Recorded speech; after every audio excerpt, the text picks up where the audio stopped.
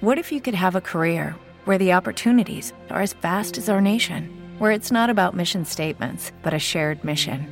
At U.S. Customs and Border Protection, we go beyond to protect more than borders. From ship to shore, air to ground, cities to local communities, CBP agents and officers are keeping people safe.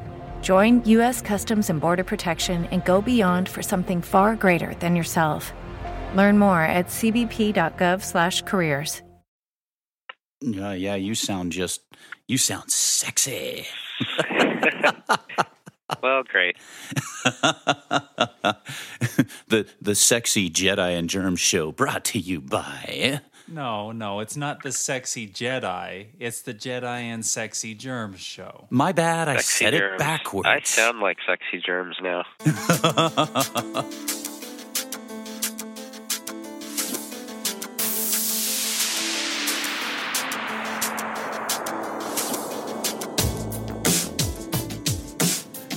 Welcome to another edition of the Jedi and Germs on the Jazz Show, a weekly podcast brought to you by TornBySports.com.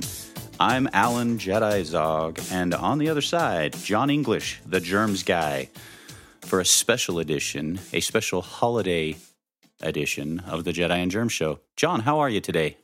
I'm doing well. How are you, Alan? I am doing awesome. It's my second 3-day weekend in a row, and I can't complain about that too much. Good for you.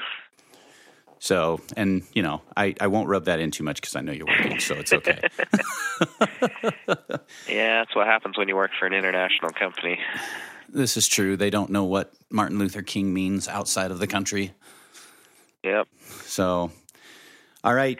We had a few things we want to talk about today. You wanted to talk about this last week's schedule, so why don't we just jump right into it?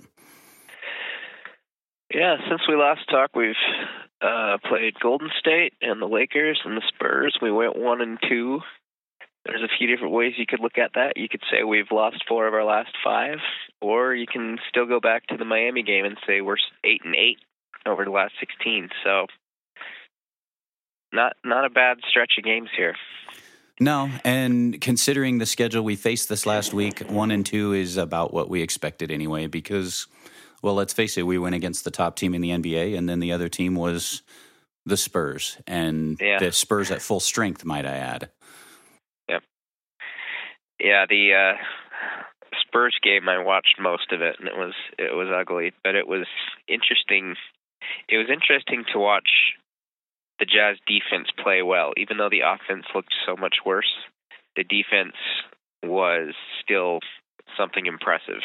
Yeah, I agree. And you know, the thing about the offense, too, is it's not like San Antonio took the Jazz out of the offense at all. The Jazz missed a lot of open shots last night. Up against the rim, from outside, from mid-range. It seemed like there was a lid on the basket for the Jazz last night. Yeah, and they're kind of going down as far as their offense goes, and we've talked about this. For example, their offense is now 16th, but if you just look since the Miami game, the offense is actually 19th. But with their offense getting worse, their record has been getting better, and that's all because of their defense. They're 26th with defense right now overall, but over the last 16 games, they're the 8th best defense in the league. So the trade-off is still happening, and overall, it still seems to be working. What's frustrating, though, in that San Antonio game, and I don't know if you felt this way, but watching it, I couldn't help but constantly get frustrated because the Jazz defense was keeping them in the game, but they just couldn't respond on the offense. Score. Exactly. Couldn't respond on the offensive end, couldn't keep yourself in the game with any sort of offensive flow whatsoever. Yeah, and it was really everybody. I mean, if Rudy Gobert is your leading scorer, you're going to lose. Yeah. And if I remember right, let's see, it's like, I'm just kind of looking at the box score, and he was the only one who was shooting 50%. I mean, you could say Trevor Booker, but he only took 3 shots. So, I mean, nobody looked good offensively. Well, I'd say Rudy looked good offensively, but Rudy's like our last. Whenever he's on the floor, he's the fifth option offensively, and so if he's your leading scorer, your offense is atrocious. Well, and his offense isn't the prettiest in the world either. I mean, unless you're getting him lobs, you're watching somebody look very awkward when he attempts to make any sort of offense happen. Yeah, he needs to be one where he needs to not have time to think with the ball. If you pass the ball into him down low, he needs to immediately attack the basket, and he gets in trouble when he gets the ball, and then he tries to do some dribble moves. And he has a problem. He has a problem with bounce passing. I noticed that a couple times where people are trying to bounce pass him the ball. If you pass it to him below his waist, it's just not going to happen. Was there anything in the offense last night that maybe you look at, aside from missing shots, I mean, really makeable shots, was there anything in the offense that you see that could be better, that maybe could have given them better opportunities? Well, other than making him, it's hard because the Spurs are really good defense too. I mean, it's no coincidence that they only score 69 points against the Spurs. The Spurs are really good defense too, and they have a problem. They have a problem in overpassing without that leading to assists. I mean, Trey had a good night last night assist-wise. He had 8 assists, but he's usually more like a 5-assist guy. Right. And as I was going through team stats, the Jazz are the second highest passing team in the league, and yet for assists, they're like 25th. Which says, like you said, they're overpassing or... They're passing and passing, but it's not actually turning into assists. Right. So it's like they pass the ball 4 times, and then you have someone do a one-on-one play anyway. Right. That's what those numbers say to me. So it also says to me, as I look at the high assisting teams, it's because they have a dominant point guard.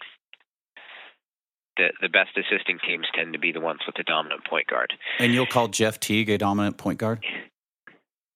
Jeff might make the All-Star team this year. Yeah. I mean, because Atlanta, and the reason why I bring this in, Atlanta's one of the top, aren't they one of the top 2 or 3 teams in the league in passing, in assists? Yeah. But they don't have a dominant player on that team. They really don't. Yeah, but they have 3 borderline All-Stars, maybe even 4 borderline All-Stars. I mean, if the All-Star team can have 25 players, you could have 4 Hawks on there, no problem. Yeah, but how much is that is because it's the East? Well, of course, some of it's because of the East. I mean, if the Jazz were in the East, we'd only be 3 games out of the playoffs. This is true. Right now, we'd only be 3 games out of the playoffs, and we're the 6th worst team in the league record-wise right now. Right. So the East is just awful. But the Hawks are really good. It's not the Hawks' fault they play in the East. Right. If they were in the West, they'd be right in the glut of things. They'd be right around Memphis, Portland anyway. Well, them and but Washington. That's still an amazing team. Right. They and Washington, I think, are the 2 clear-cut teams in the East that are playing well enough to be right in the middle and the thick of things in the West. Yeah, and I'd say the Raptors. Yeah. I'm not sure where DeRozan is coming back. As far as I know, he already came back, but they lost him for a significant amount of time, and they still managed to play really good basketball. So by the time the playoffs roll around, unless the Cavs start demonstrating their recent run is a permanent solution, I'd say your top 3 teams in the East are Atlanta, Toronto, and Washington. Yeah. And then Chicago and Cleveland need to solidify some things, and then they'll be there too. All right, I'm going to give one shout out because I just have to. Golden State and Washington in the NBA Finals. A 40-year reunion on the brink of happening. All right, we're done. Wow. I don't know. That was a little nugget I had to drop because last week I did my little Jedi Mind Tricks post, and that was something I found. And actually, Golden State swept that series. For anybody that really cares, Golden State swept the 1975 Finals series against the Washington Bullets 4-0. So That was the last time Golden State even got that far in the playoffs. Man, who was on that team? I don't know. I'd have to go back and look even further into that. I just know that those were the two teams that represented. I don't remember who was on Washington's team at that time either. But yeah, 75. I was a year old. My goodness. Well, I have to look. You do to me? Yeah. Give me a 2-hour show. All right. Oh, it was Rick Barry. That's a Rick Barry team. Devin just rolled his eyes. If we go 2 hours, we're dead meat. I'm just kidding. So Rick Barry was on that Golden State team? Yeah, Rick Barry. He was averaging 30 points a game that year. Wow. 30 points, 6 assists, 5 rebounds, 3 steals. Wow. Man, it's easy to forget how good Rick Barry was. Yep. Yes, it is. And he had 2 sons that were great, but really, I don't think they even touched the iceberg compared to what he was.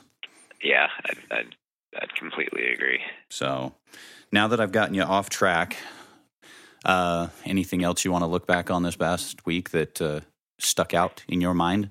Well, let us seg that into the controversy of Enes Kanter versus Rudy Gobert.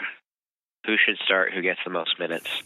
Okay. Kanter was playing pretty good before he went out with injury. If you look at his games, 2-3 weeks before the injury, and then you look at what's happened since he came back, I think part of it is he's not fully back. I'm not seeing him like limp around or anything. Right. But it looks like he's kind of having a hard time adjusting back into the flow of things. And part of it is schedule. He came back against Houston and then Golden State. And then, of course, the Spurs are going to make anyone look bad. But then you also had the Lakers game where he himself didn't look good in the Lakers game. No, he was horrible in that game.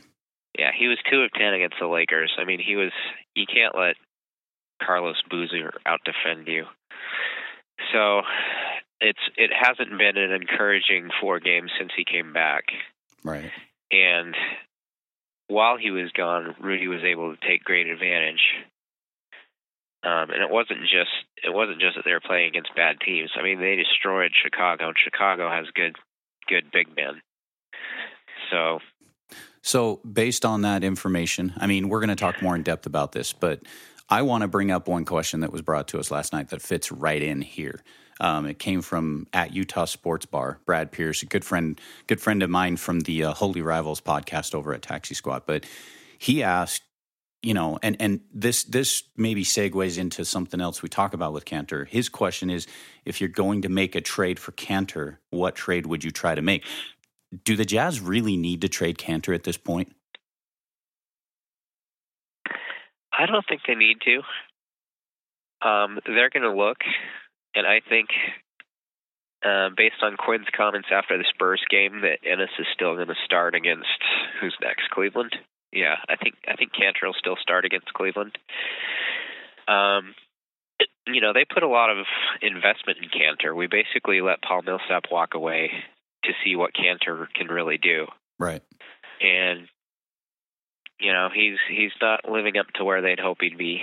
He's still only 22, but he's been in the league a while now, and you wonder if this is about where he is.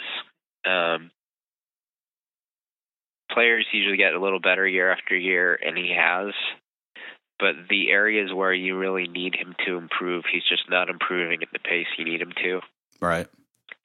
And personnel-wise, I just wonder how he would still fit in the long-term plans.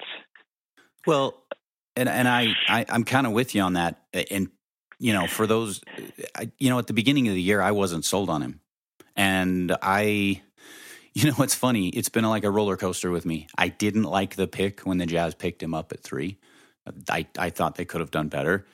Not that there wasn't much better in that draft, but I felt like he wasn't the option. So then he came along, and I thought, you know what? After his first year, he comes out in shape. That second year, he's in incredible shape. He starts to put on offensive moves, starts to look good, and I thought, all right, so give this guy a chance. And then last year, you saw just how poor the Jazz were defensively when he was on the court with Derek Favors, and I started thinking, no. In the beginning of the season, I thought maybe the Jazz find a way to move him because maybe it's just not going to work anymore. Well, now I'm back on the side that, you know what, maybe give him a chance. It's like, I feel like, seriously, it's the roller coaster of Enes Kanter with me. Uh-huh. I don't know. And I'm with you. I'm wondering if he's as good as he's going to be. But then Quinn Snyder has surprised us with his development of other players too. Yeah. As far as Kanter goes, I kind of compare the careers of him and Jonas V in Toronto, since that seemed to be the debate when they picked number 3. Yeah. And I think if the Jazz had not landed in the top 3 that year, if they had stayed where they were, which I think was number 6, then they probably would have gone with Brandon Knight, and everything would be totally different now. That's true. I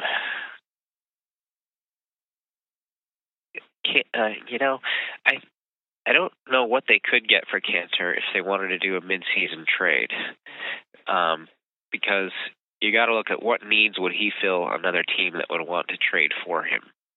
And I would think that if you're trading Kanter, you're probably trading him for some other young player that isn't living up to expectations on his team. Right. And they're just trying to see if change of scenery will help both of them. Yeah. Like, you hear Nick Stauskas is being shopped away from Sacramento. He's only a rookie, but he's just having a really bad year. And someone was talking about, hey, let's trade Kanter to Kings. And I kind of went, oh, yeah, let's reunite him with Ty Corbin. I'm sure that'll go really well. Yeah. But, some underperforming second or third year guy, they might say, well, maybe we can trade for Kanter. I mean, I can't think of a guy I'd want to trade for. I'd have to really look and see who's getting shopped, but like Charlotte would probably want to trade Bismack Biyombo, but I don't really want Bismack Biyombo. No, because you're getting another big that is a good defender but can't play an offensive game to save his life.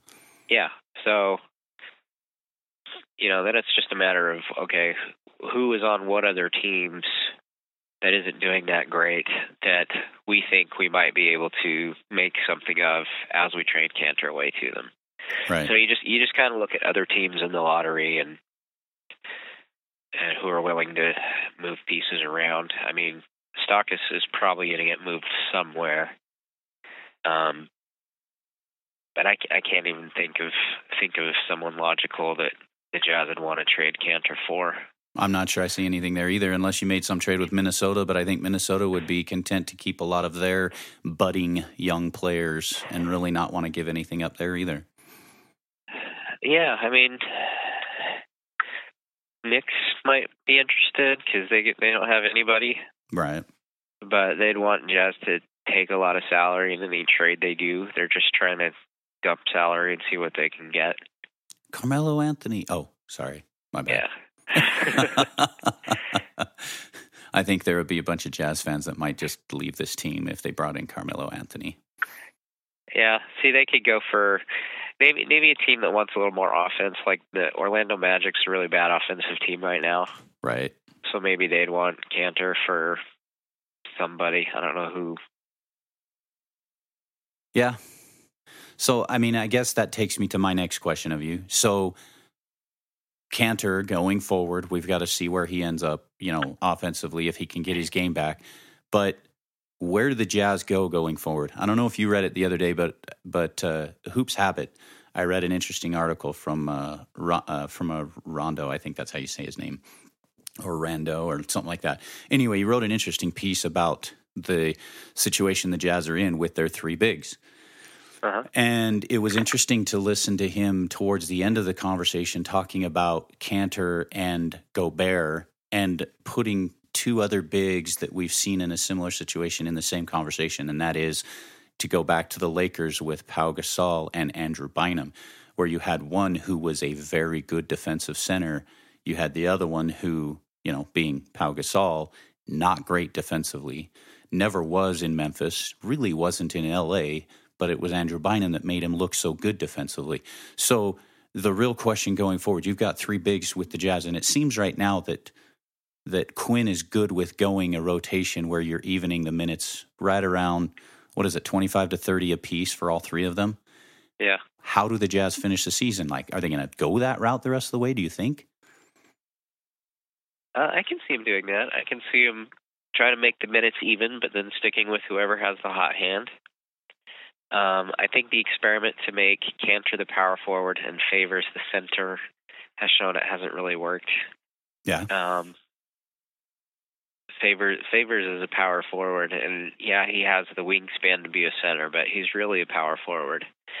And so if we can stop forcing that and just let him be the center on your second squad, but if he can do the starting minutes as power forward with Rudy or Ennis playing center, that'll be Derek's more natural position, and it's been fun to watch him thrive when him and Gobert actually share the floor. And the defense of the team is just off the charts when those two are on the floor. Yeah. In fact, I wanted to go over our defensive stats to kind of dwell on the positive with this team. Okay, stats alerts, everybody. John is going on stats. Since the Jazz have gone 8-8, they are number one in the league for opponents shooting at less than 5 feet. As in, no other team shoot. How am I phrasing this? Teams shooting 51.5% when they shoot at less than 5 feet. And everybody else, the percentage is much higher, 60, 70. When you're that close, you're going to score. And when you have Favors and Gobert, that makes them the number one defensive team in the league against opponents shooting less than 5 feet. Wow. Now, where that balances out, we're the worst team in the league defending the shot between 10 and 14 feet. But they shoot less from that range. I mean, less than 5 feet is where teams are going to want to shoot the most. Right. And they can't. In fact, teams attempt shots at less than 5 feet. Jazz are second best at keeping teams from even attempting shots that close. Because they're going against the Jazz and because they have Favors and Goberts, teams aren't even trying to shoot that close compared to other teams. And so a majority of their shots are going to be more mid-range, outside shots. And it's kind of all over the place on where teams are. I mean, the Jazz are fourth best at defending between 15 and 19, but they're the worst at defending between 10 and 14. There's a lot of fluctuation in there. And the Jazz are actually not that bad a perimeter defensive team. I mean, they're 21st, so it's not great, but they're not like one of the worst. They're just kind of mediocre. Right. And that seems to be an ideal for how you want your teams to do. You want them to be really good at defending the rim and defending the three and forcing them to take the long twos. And really the long twos are, if I've listened correctly over the last couple of years, the long two seems to be the most ineffective shot in the NBA. Am I right? Yeah. Yeah, the 20 to 24-foot shot is the least effective in the NBA, least efficient. And so the Jazz are pretty good at positioning their opponent to shoot from there. That says a lot about the bigs, but it says a lot about the guards as well. It's obvious that Quinn's defensive schemes are working. Yeah, and it's been fun to watch defense and defensive rotations. I've been paying a lot more attention to that, and it felt like early in the year, Trey would go to play his guy, the guy would blow past him, but you just give up. Right. Trey has been very assertive lately. He's been doing his best to get right up on his guy, and the Jazz have done a really good job in rotating their players on defense. If they get caught in a pick and roll, they rotate, and then if they manage to stop the play developing there, then they rotate back to their guy. I've seen a lot of good things out of them on that. The other thing that I just read, what was it this morning? Clint at Purple and Blues wrote about Trey's emergence in the defense, and I think this applies to all the perimeter players. Quinn likes them to fight through that screen. Clint pointed out that early on in the season, Trey was floating underneath the big on the screens, but more lately, going back to your point of his assertiveness, Trey is being much more assertive at fighting through the screen, and I think that's that is an attribution to Quinn's offense or defensive schemes as much as it is to Trey and the guards being more listening more to what Quinn's got and going out there and asserting themselves in the proper way. Yeah, if you're able to fight over the screen, it makes the opponents, it makes the other guard have to work a little harder to get to his open space or get the pass off, and that's just better. So if you're cutting under the screen, it's because you believe the guard you're guarding is a really bad outside shooter, and he was getting burned on that so many times because there are a lot of really good shooting point guards in the league right now. So as he's been able to play through and play over the screen, it's helped affect the defense a little bit, in that the other guard has to work a little harder to get where he wants to go next, and it's just why the Jazz are now the 8th best defense in the league. Well, and exactly over the past 16 games. Exactly, and it goes back to your point about the mid-range versus the three-point shot. If you're going under the screen, allowing your man to come outside, he's taking a more efficient shot in the NBA at that three-point level, or he's getting an easier opportunity at the basket. Whereas if you're fighting through, now you're forcing him in to the mid-range shot, which, like you said a minute ago, is what the Jazz are doing really well at. They're forcing people back into that mid-range area. Yep. So, great points. More stats? You got any more?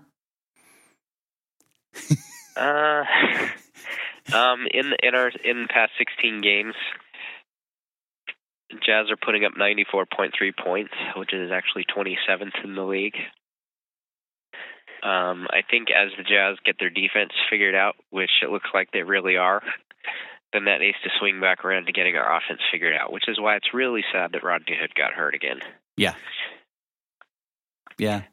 And while we're on the subject of Rodney Hood, I'd like to point something out. That Lakers game the other night, and this is what I like about all of the players on the Jazz team right now, but specifically this point is the other night when the Jazz were really stagnant in that second half against the Lakers, really weren't pulling away, really were letting the game really was just not, it was kind of a muck. Rodney Hood got into it with, was it Ellington, right? And it Hood had trouble guarding him even after that point, but I noticed it sparked the rest of the team. When everybody else saw Hood take that matchup personally, the rest of the team took the game personally, and look where they ended up. They ended up winning that game, and they ended up winning it well. Yeah. And that's what I like, what I'm seeing from the Jazz right now, especially defensively, is that you see guys who are taking their matchups personally, and they're not willing to be beat. And, Gobert is probably a leader among that because he's not willing to let guys beat him. But then you go right down the line to any of those guys. To Trey. Trey was doing it last night against Tony Parker. You get beat once, you don't want to get beat again, and you're starting to fight just a little bit harder than you used to on defense. So, yeah, I like that Hood has a chip on his shoulder, and you also see Gobert has a chip on his shoulder. Yep. And they're not going to, between them and like Trevor Booker, they're getting a more aggressive attitude back when it comes to defense, which is really nice to see. How long have we been missing that edge with the Utah Jazz? I mean, seriously, it's been a few years. Yeah. It's been quite a few years. I mean, Darren had that chip, but aside from Darren, you really haven't seen that. Yeah, Darren had it, but our bigs were Boozer and Okur. Right. And they're great, but they weren't really like get in your head type defenders. Yeah. And then Al wasn't, and Millsap's a good defender. But just nobody had the chip that you're seeing these guys have again. And I've missed that. I think we have Harpring was the one other guy that you could say played with that chip when he defended on the floor. When Jerry had runs coming at him from other teams, you knew where he was going to call. Harpring was going to come off the bench and was going to go against the other team's best player and was going to get in the guy's head and frustrate him. And we have not had players that just have that chip and play with that edge. And it's kind of nice to see. Yeah, I loved having Harper on the Jazz. His injuries kind of prevented him from being effective the last year or two he was here, but I swelled with team pride when I'd see those NBA polls where they poll other players and coaches and GMs on things, and the question of who's the toughest guy in the league, and Matt came in third or fourth, right, among everybody, and it was true, but it wasn't just because he played football, which we heard every game, but yeah. he wouldn't back down from anybody, and guys would try to slam into him, and he could hold his ground, and he would have no problem with the hard fouls, and guys learned that it's not like they learned not to mess with him. I mean, they wouldn't back down from him, but they learned that you're not going to do this chicken crap like Garnett does. Right, exactly. That he was a legit stand your ground tough guy. Yeah, and we have that again with a few players on this current team. Yeah, and we're getting that back. That's yes. great. So, all right. So, moving forward, what kind of things do you want to see? Well, I'd like to see Kanter get his offensive rhythm back. When his offense is clicking, his confidence goes all around, and I think that's been part of his problem since he's come back. Where he kind of the last two games he's 4 of 16, and Kanter's main strength to the team is his offensive rebounding and his scoring. And if those aren't going well, then why do you have him on the floor? So I'd like to see him get back to that. Now, it's still a tough stretch up ahead. We're on the road against the Cavs and the next night against the Bucks. And even though they're the East, those are both playoff teams. So neither of those are easy. And both of those could wind up being losses if the Jazz if they don't have their head in the game. And both of those are on the road? Yeah, those are both on the road. Okay. And then their next after that, there's a 4-game home stretch. And I expect to probably go 2-2 on that one. They have the Nets and then the Celtics and then the Clippers and the Warriors. Right. So I can see them winning those first two and losing those last two. And as far as the road goes, who knows? I'll just go ahead and predict now they'll go 1-1 against those teams. And then if they go 2-2 in their next 4-game home stretch, we're going to get to the end of January, and we can still be able to say they're playing 500 ball since that Miami game. Right.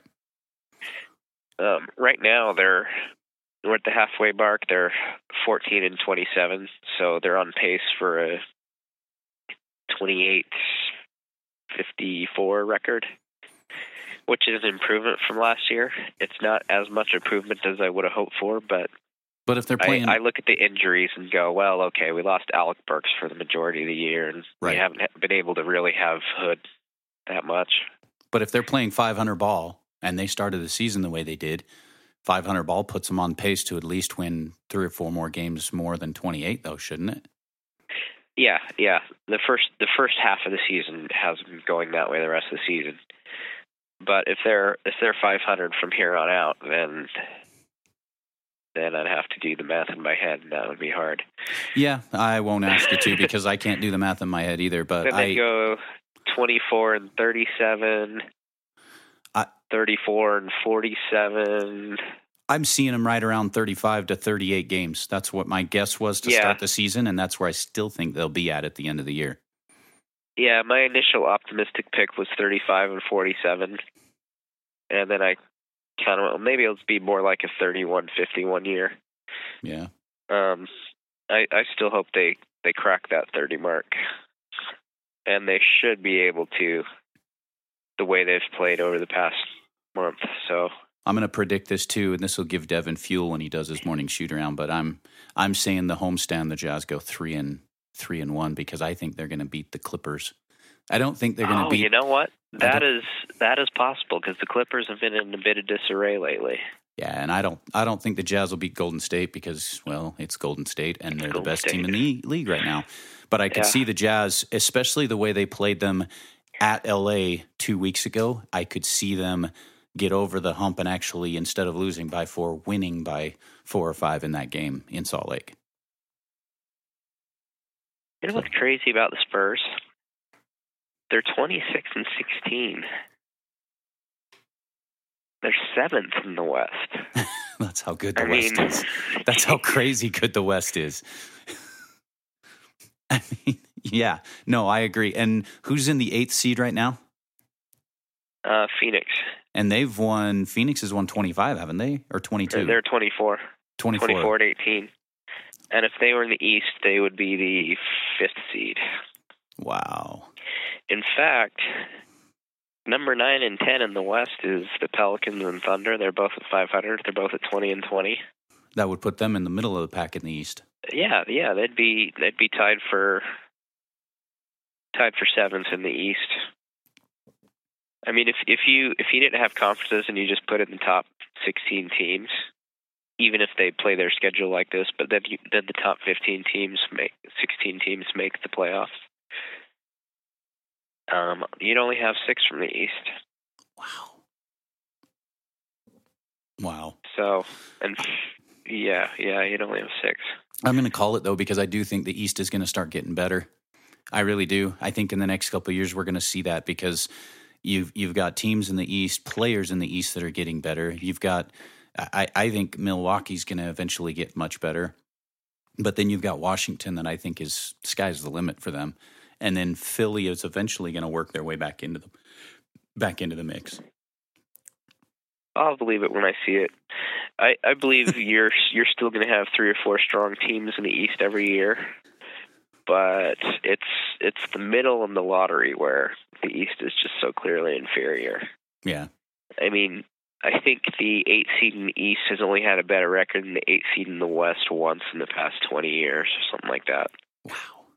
I looked at it once a while ago. I might revisit it again. But yeah, the East has been bad for a long time. And David Stern used to say, well, it's cyclical. Well, this cycle has been going on for, I bet, 14, 15 years that the West is just better than the East. I hear a follow-up post to John's East. What if the Jazz were in the East Post coming here soon to discuss the parity between the two? Yeah, I think I will eventually write that column. So I just, you're right though, and I would be intrigued by whatever you decide to go. I think you could go back 20 years because you go back to the 90s. I'm not sure during those last 2 years that the Jazz and the Bulls faced off how good the East was at that time either. But I'd be curious. Yeah, I mean that's the thing is the West was still pretty fierce then. It's like who can survive in the West, and once they survive the West, well, you have to play the Bulls now, and you lose to the Bulls. And you lose to the Bulls. And then, but then when MJ retired, it was like, all right, MJ's out for these 2 years, so whoever wins the West is going to win it all, and it wound up being Houston both times. Well, and since then, if you go back over the last decade, you've got the Lakers and the Spurs from the West that have won the championships. You throw in Dallas, but really, yeah, it's been a West dominant. You're right. All right, I want to read this post when you get it up. I'm expecting to see something. Okay. Devin, you look like you gave me the weird look when I was saying that. Did you have something you were going to chime in on that one? No. Don't look at me like that. Oh, all right. Well, anything else you wanted to talk about, or does that cover everything? Yeah, that covers it. That's good for today. Okay. I don't have any movie stuff to throw in this week. I haven't seen any movies recently, so I don't know if you have anything, but... Well, it's Martin Luther King Day, so go see Selma. There you go. And it's not just because you have to, but it's because Selma's a really good movie. Yep.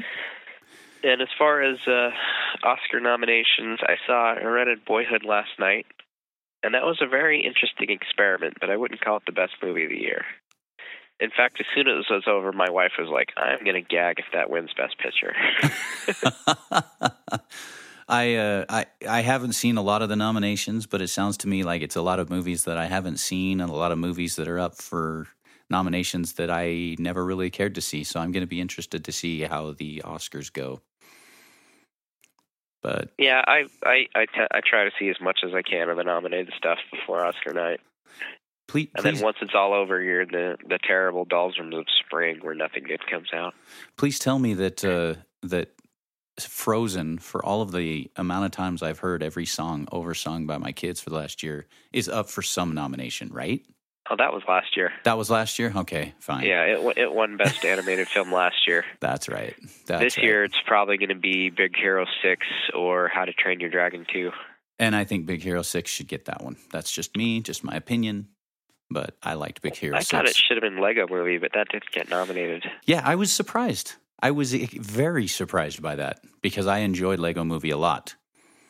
Yeah, and two of the ones that were nominated are these really obscure animated movies no one's heard of. One's called Songs of the Sea. I can't even remember the name of the other one. Interesting. I haven't heard of that one at all. Yeah. But no, and for the countdown's sake, for anybody who really cares, we're 11 months away from The Force Awakening in the galaxy far, far away. 11 months from yesterday. Yes, life is good. All right. Well, we'll wrap up yet another edition of the Jedi and Germs on the Jazz Show. Another fun, fact-filled, stats-filled week. We want to thank you all for listening, and a big thanks, as always, to Torn by Devin Masters, for being patient through the shows with us, putting together his wonderful magic editing fingers at the end to make it work every week, and we appreciate it. So thanks again, everybody, for listening. May the Force be with you, and as always, I'm going to let John take us out again. Bye, everybody.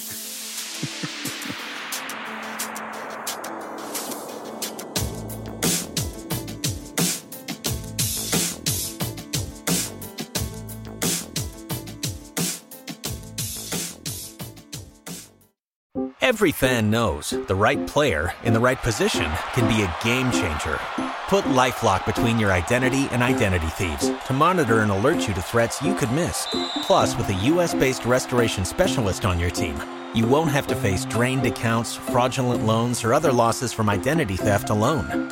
All backed by the LifeLock $1 Million Protection Package. Change the game on identity theft. Save up to 25% your first year at LifeLock.com/aware. With the Lucky Land Slots, you can get lucky just about anywhere. This is your captain speaking. We've got clear runway and the weather's fine, but we're just going to circle up here a while and get lucky. No, nothing like that. It's just these cash prizes add up quick. So I suggest you sit back, keep your tray table upright, and start getting lucky. Play for free at LuckyLandSlots.com. Are you feeling lucky? No purchase necessary. Void where prohibited by law. 18+ terms and conditions apply. See website for details.